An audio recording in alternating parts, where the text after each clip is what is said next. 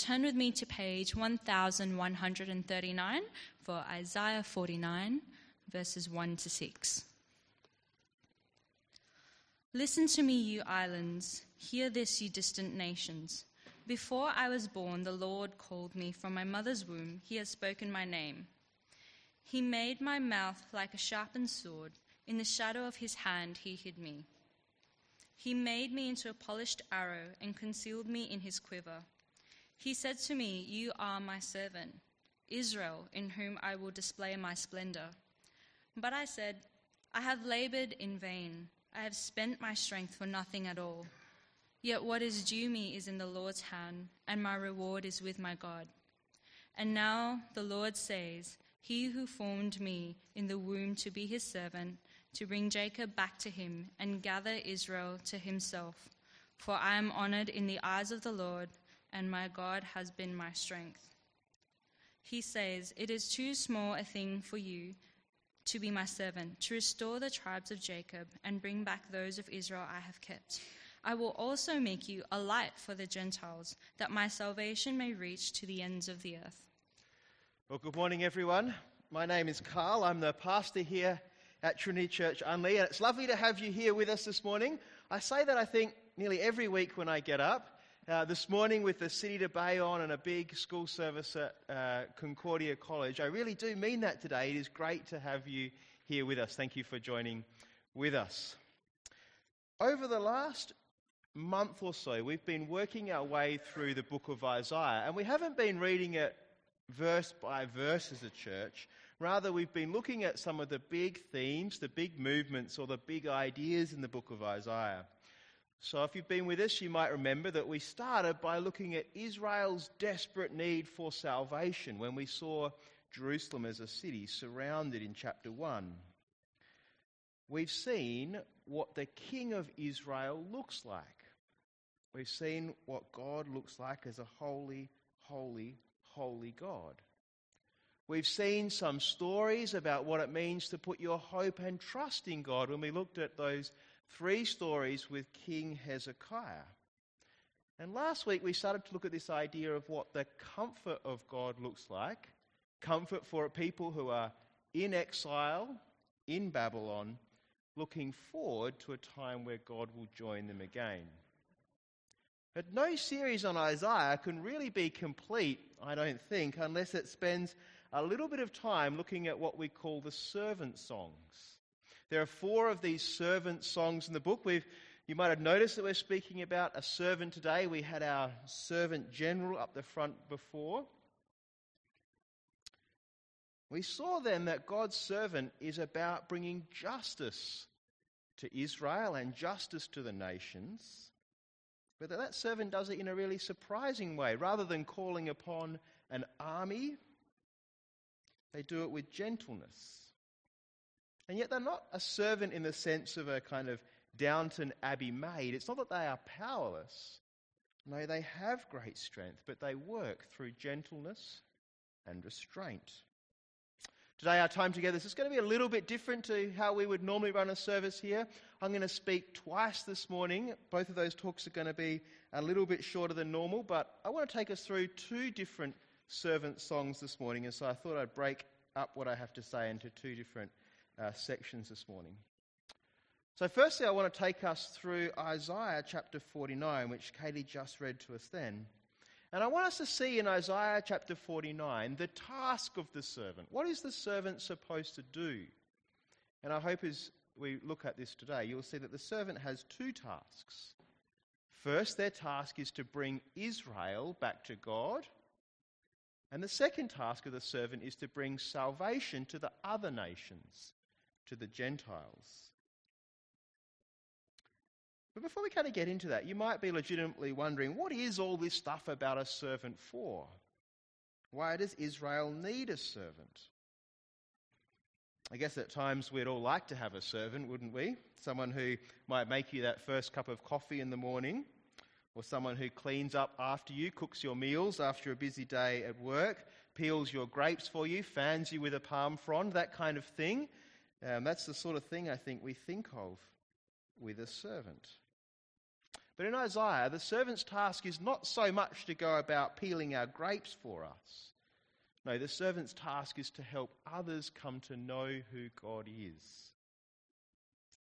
So at one point, Israel was supposed to serve the nations around them.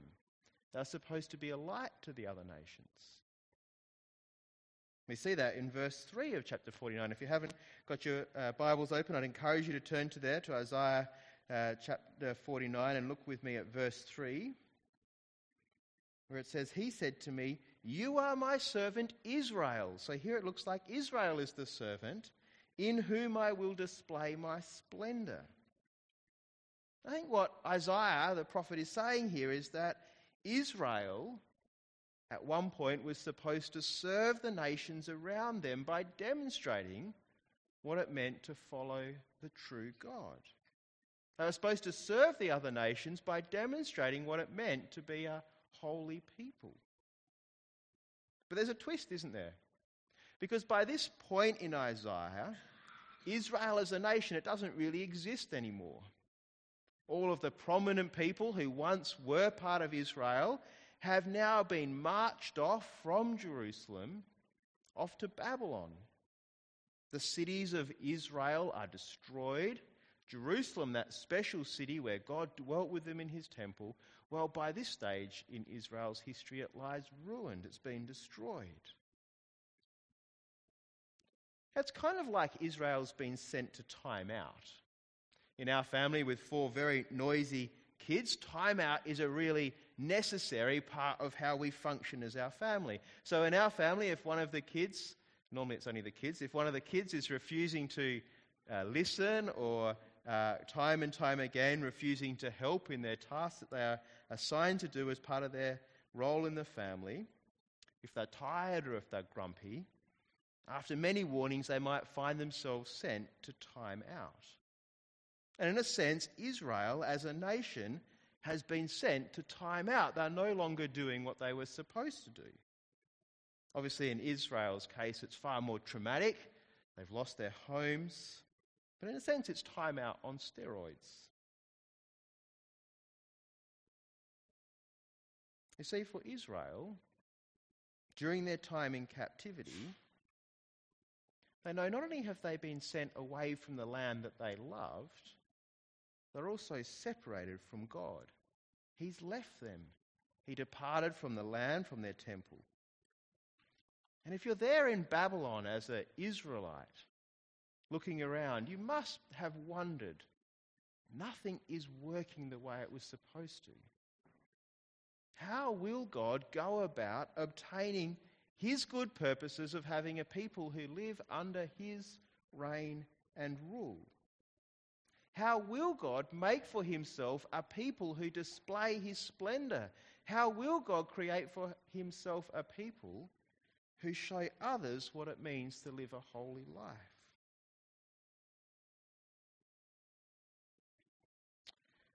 And the answer, as we see, is through this servant.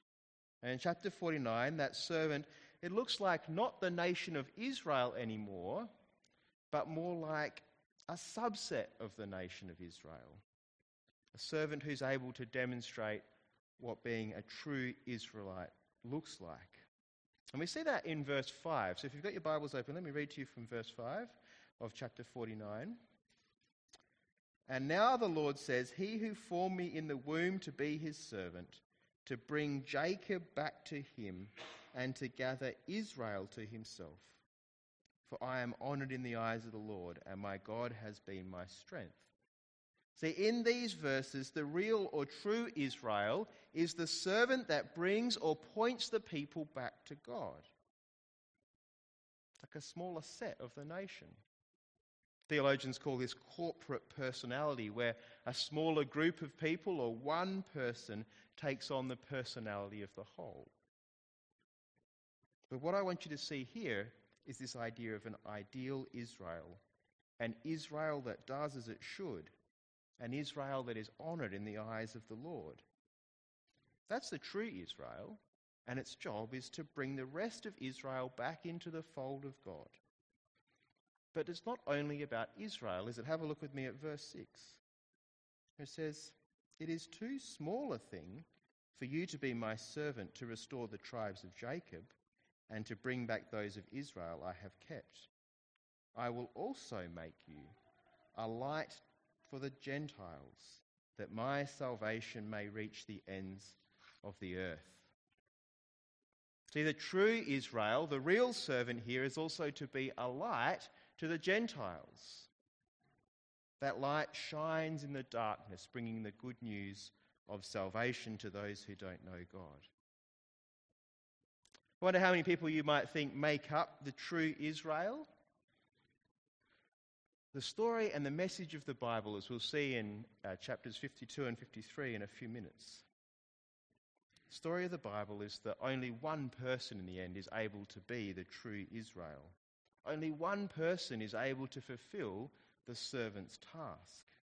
Only one person is able to display God's splendor and bring light to the nations. We today, of course, know that person as Jesus. We know that he is the one who serves.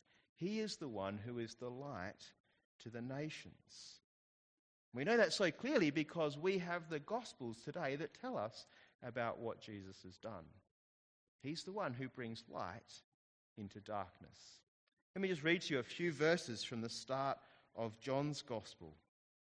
You'll know this well, so you don't need to look it up. Just let me read it to you. John says, "The true light that gives light to everyone was coming into the world. He was in the world, and though the world was made through him, the world did not recognize him. He came to that which was his own, but his own did not receive him. Yet to all who did receive him, to those who believed in his name, he gave the right to become children of God, children born not of natural descent, nor of human decision or of a husband's will, but born of God." That's how Jesus goes about bringing light into darkness. We're going to sing a great song now about Jesus. It's a song that reminds us that he is not just our servant, but that he is also God. In this song it says these words. It says, "All the glory to you, God, the light of the world. All I hope is in you. All I hope is in you. All the glory to you, God. You are the light of the world." Our third and final Bible reading for today comes from Isaiah 52, verse 13, found on page 1146. "See, my servant will act wisely. He will be raised and lifted up and highly exalted. Just as there were many who were appalled at him, his appearance was so disfigured beyond that of any human being, and his form marred beyond human likeness. So he will sprinkle many nations, and kings will shut their mouths because of him. For what they were not told, they will see, and what they have not heard, they will understand. Who has believed our message, and to whom has the arm of the Lord been revealed? He grew up before him like a tender shoot, and like a root out of dry ground. He had no beauty or majesty to attract us to him, nothing in his appearance that we should desire him. He was despised and rejected by mankind, a man of suffering and familiar with pain. Like one from whom people hide their faces, he was despised, and we held him in low esteem. Surely he took our pain and bore our suffering. Yet we considered him punished by God, stricken by him and afflicted. But he was pierced for our transgressions. He was crushed for our iniquities. The punishment that brought us peace was on him, and by his wounds we are healed. We all, like sheep, have gone astray. Each of us has turned to our own way, and the Lord has laid on him the iniquity of us all. He was oppressed and afflicted, yet he did not open his mouth. He was led like a lamb to the slaughter, and as a sheep before his shearers is silent, so he did not open his mouth. By oppression and judgment he was taken away, yet who of his generation protested? For he was cut off from the land of the living. For the transgression of my people he was punished. He was assigned a grave with the wicked, and with the rich in his death, though he had done no violence, nor was any deceit in his mouth. Yet it was the Lord's will to crush him and cause him to suffer. And though the Lord makes his life an offering for sin, he will see his offspring and prolong his days, and the will of the Lord will prosper in his hand. After he has suffered, he will see the light of life and be satisfied. By his knowledge, my righteous servant will justify many, and he will bear their iniquities. Therefore, I will give him a portion among the great, and he will divide the spoils with the strong, because he poured out his life unto death and was numbered with the transgressors. For he bore the sin of many and made intercession for the transgressors.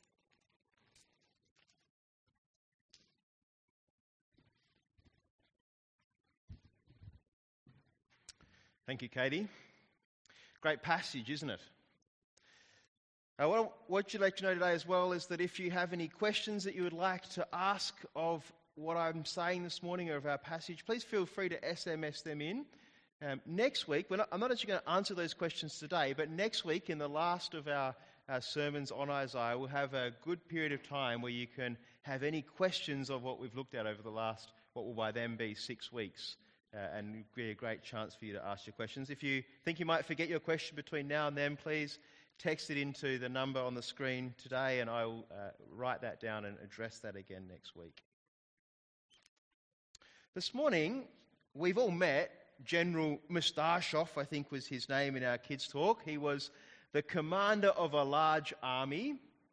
He was the one that had the nuclear armament codes for his country. You might not have wanted him to have that, but that's the reality. He is the one with a large arsenal at his disposal, and his job was to serve his nation by protecting it. Perhaps you missed the connection this morning, but what I want us to see is that those who serve are not always powerless. The servants are not always those who are weak and powerless. They can be like General Mustashov, anything but weak, and yet their job is to serve.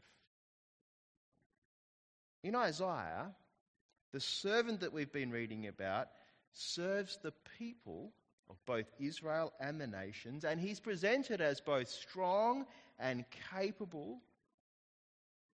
And yet, in order to really serve, to really effectively carry out his task, the servant becomes humble and vulnerable and acts from a point of weakness.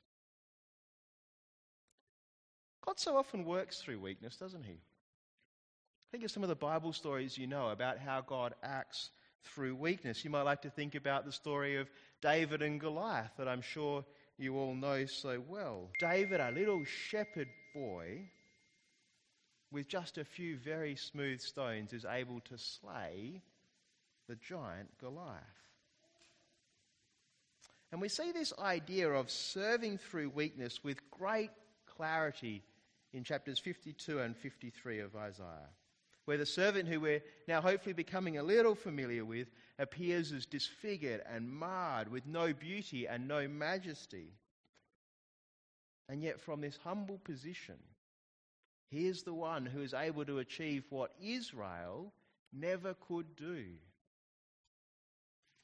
I'd love you to turn to this famous passage. If you haven't got to open, it's on page 1146 of your Bibles. It's probably the most famous passage in the book of Isaiah. Could even be one of the most famous passages in the whole of the Old Testament. And that's for good reason, isn't it? Because it shows us how Israel's greatest need, her forgiveness, is achieved. See, these verses show us how that double payment for sin, remember that double payment for sin I talked about last week with the folding over the page? That payment for sin that exactly matches how that is actually achieved. And as we read through these verses together, I just want you to keep in the back of your mind Israel's predicament as they hear these words for the first time. They're trapped, they're stuck in exile, they're in Babylon. Imagine being there just for a few moments. You'd be wondering, I think, wouldn't you? Will our redemption ever happen? And how will it happen? See, by this stage, readers of the book of Isaiah, they have little doubt I think that Israel as a nation will be able to help itself. Israel's never been able to do what it was supposed to do. They keep failing at being God's distinct and special people. They keep failing at being marked by holiness. They'd failed to be a light to the nations time and time again. And yet, as we read through the book of Isaiah, we get these glimpses of how God will carry out his plans to make the world right, to point people back to him. And here in chapter 52 and 53, we see how this all works itself out. The passage begins with God speaking through Isaiah. Let me read to you from verse 13 of chapter 52. It says, "See, my servant will act wisely. He will be raised and lifted up and highly exalted. Just as there were many who were appalled at him, his appearance was so disfigured beyond that of any human being, and his form marred beyond human likeness. So he will sprinkle many nations, and kings will shut their mouths because of him. For what they were not told they will see, and what they've not heard they will understand." See, in contrast to the way that Israel has acted so many times, here we have God saying that his servant will act wisely. But he's not, as a servant, what you might expect, is he, in terms of his appearance? He's no model. He's no sporting hero with a kind of muscular body. He's not your typical social media influence with perfectly done makeup and hair. It means he doesn't really look like the sort of king or the sort of Messiah that Israel was expecting. Rather, he's disfigured and he's marred. And yet, he's able to do what Israel never was able to do. He's able to be a light to the nations so that they might understand and hear the good news of salvation. Can you see that there in the passage? He sprinkles many nations and they hear and they see and they understand. You might remember back in chapter 6 where we heard Isaiah's commission to his own nation, where they wouldn't hear and wouldn't understand. So here in these chapters we have a servant that is able to do what Israel was supposed to do. In chapter 49 we see that servant being reduced down to a smaller group of people. It's no longer Israel. And here we see with great clarity that the servant is just one person. And it's the servant par excellence. A servant who was despised and rejected by mankind. A servant who was familiar with pain. But it was also a servant who was able to bring about real forgiveness because he acts as our substitute. You see that substitute in there? Let me show you how it works. I'm reading us into the text now, but I think that's appropriate. Have a look at how this servant acts as our substitute from verses 4 and 5 of chapter 53. It says, "Surely he took up our pain and bore our suffering, yet we considered him punished by God, stricken by him and afflicted. But he was pierced for our transgressions. He was crushed for our iniquities. The punishment that brought us peace was on him, and by his wounds we are healed." See, it tells us, doesn't it, that he took our pain, he bore our suffering, he was pierced for our transgressions, crushed for our iniquities. Our peace comes at his cost. Our healing is the result of his wounds. This pain and this punishment, it was borne for us. See, here we see the servant serving by being our substitute. I know that many of you are into sport. We have a lot of our keen sports fans out running this morning as well. My dad is a super keen rugby fan. I don't know if any of you else are rugby fans. I mean, he's really keen on his rugby. So last weekend, when the Wallabies played South Africa, I realise I'm in Adelaide and probably none of you knew that, but last weekend when the Wallabies played South Africa on Saturday evening and they won, he had to watch it again on Sunday evening just to make sure that they really did win. He's away this weekend, but no doubt he's not watching last night's game again. They didn't win, I don't think. But rugby is one of those sports where you can really get hurt playing. And when that happens, when you're no longer able to stand up to the task of what you're supposed to do on the field, a substitute comes in and takes your spot on the field. They replace you, they fill your spot. Can you see that happening in our passage here? The substitutionary work of the servant, pierced for our transgressions, the sin that we committed, he's pierced for. Our iniquities, he's crushed for. He's our substitute. And in verse 6, we're reminded why this is needed. Not that there can really be any doubt by this point in Isaiah, can there be? But we're reminded of our unfaithfulness, wandering away like sheep. In contrast, I get you to flick over the page so that you can see verse 9. Look at the nature of the servant. He's done no violence. He's not spoken any deceit.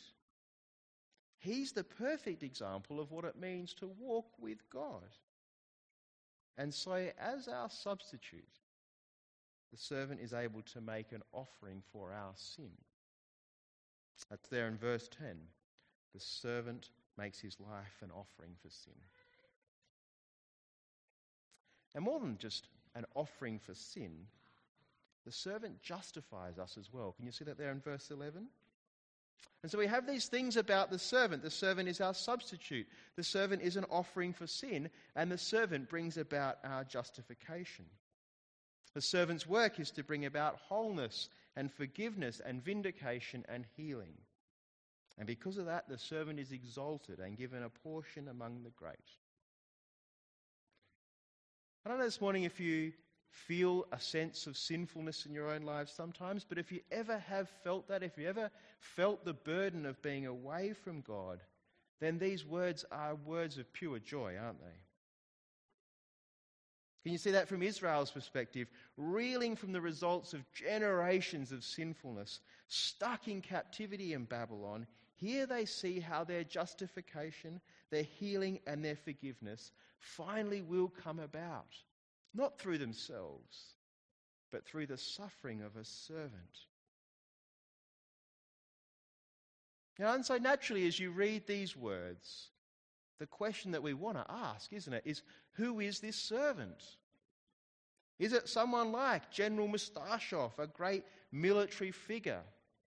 Can we work back through history looking for the great military figures and try and find the one who is that servant? Is it some powerful king? Well, in a sense, yes, it was a powerful king. Is it a prophet? Some say that the servant is Isaiah, the one who wrote this. Others say, no, it's a better fit with Jeremiah. Some today see this passage still as relating just to Israel, not to a single person. Who do you think the servant is today? See, the New Testament that we have today in the Christian church leaves, I think, absolutely no doubt as to who the suffering servant is. I want you to come with me to Acts chapter 8. It's on page 1704 of your Bibles. And we're going to pick up the story of the spread of the gospel with a story about Philip and an Ethiopian eunuch. It's in Acts chapter 8. We're going to read from verse 26 on page 1704 of your Bibles. Now an angel of the Lord said to Philip, "Go south to the road, the desert road, that goes down from Jerusalem to Gaza." So he started out, and on his way he met an Ethiopian eunuch, an important official in charge of the treasury of the Kandake, which means Queen of the Ethiopians. This man had gone to Jerusalem to worship, and on his way home was sitting in his chariot, reading the book of Isaiah the prophet. The Spirit told Philip, "Go to that chariot and stay near it." Then Philip ran up to the chariot and heard the man reading Isaiah the prophet. "Do you understand what you are reading?" Philip asked. "How can I," he said, "unless someone explains it to him?" So he invited Philip to come up and sit with him. This is the passage of Scripture that the eunuch was reading. He was led like a sheep to the slaughter, and as a lamb before its shearer is silent, so he did not open his mouth.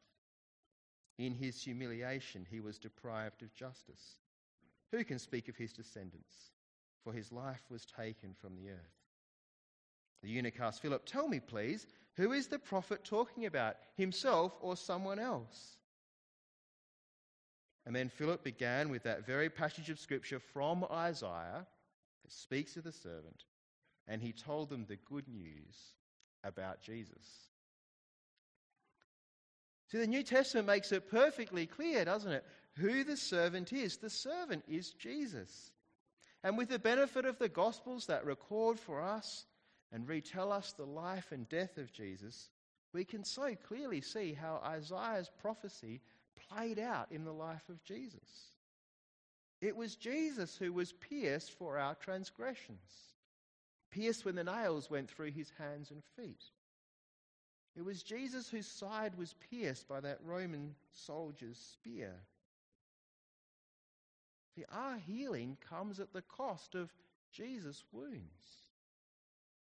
It was Jesus who stood silent before Pilate and his accusers, just as a sheep is silent before his shearers. Sure, Jesus could have called down a legion of angels, but in a demonstration of humility and weakness, he suffered for our sin, making an offering for it.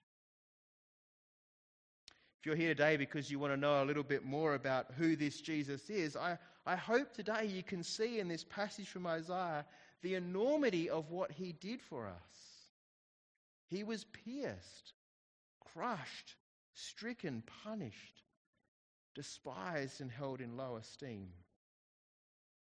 And yet in this passage to Acts, we're reminded that it's the good news about Jesus.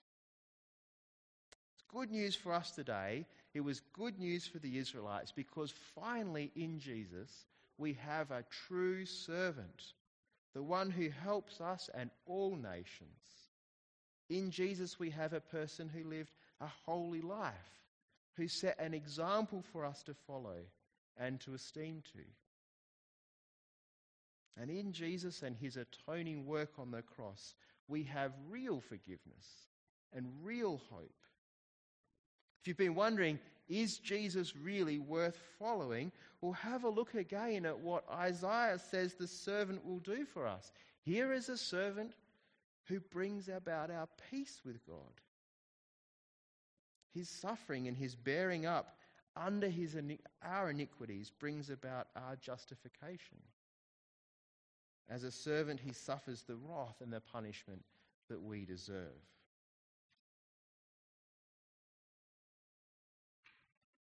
If you're just checking out Jesus for the first time or the first time in a long time, how good is this passage at helping you to see what Jesus' life and death was all about? It's no wonder, is it, that Isaiah 52 and 53 are such famous passages because they show us the need for a perfect, holy, sinless substitute. And with Acts and the New Testament, we can see so clearly that that substitute is Jesus. If you've been following Jesus for a while, I'd love you to notice something else in this passage, particularly in chapter 52. And I owe this idea here to David Cook, who I listened to speaking about this passage in the week. David points out that not only does Isaiah 52 and 53 demonstrate to us today our means for justification and our means for forgiveness, it also helps us to see what our mission as a church should be about. You see, back in chapter 52 of Isaiah, speaking about the servant, we read this: "So he will sprinkle many nations, and kings will shut their mouths because of him. For what they were not told, they will see, and what they've not heard, they will understand." See, here in the servant, we have a prophet, a preacher, a speaker who speaks to other nations, and they listen. We're back to Isaiah's commissioning in chapter 6. Despite his work as a prophet and a teacher, no one will listen to what he has to say. Well, here with this servant, with Jesus, people hear and listen. And this is picked up by the Apostle Paul in Romans chapter 15. Come with me, if you will, to Romans chapter 15. I want to just show you a little bit from verse 20. It's on page 1765. And Paul says this on page 1765, right at the bottom of the page, verse 20. Paul says, it's always been my ambition to preach the gospel where Christ was not known, so that I would not be building on someone else's foundations. Rather, as it's written, and here he quotes Isaiah chapter 52, those who were not told about him will see, and those who have not heard will understand. Now here's the point. Paul's ambition is to preach the good news to those who will listen. And that good news is that Jesus' punishment brings about our peace. That his suffering and his bearing up under our iniquities brings about justification. That he's our substitute. That he suffers the wrath and punishment that we deserve. And Paul's ambition is to bring that message to those who don't yet know it. That should shape our mission as a church today, shouldn't it? Our mission as a church here, why we exist in Unley, is to serve our community by bringing this great news about a servant who suffered on their behalf to them. As followers of Jesus, we have a story that is worth sharing. We have a message that's worth hearing. It's a message about a king who came to serve by giving his life as a ransom for many. Paul's ambition is to make that mission, that vision known. It should shape our ambition as a church as well. I'm going to pray that God would use us as his messengers and his heralds. I'm going to pray that we would be shaped by what we read in Isaiah 52 and 53, that we would live life as servants of our community as well. Let me pray for us. Almighty God, we thank you for the way in which you have provided for us.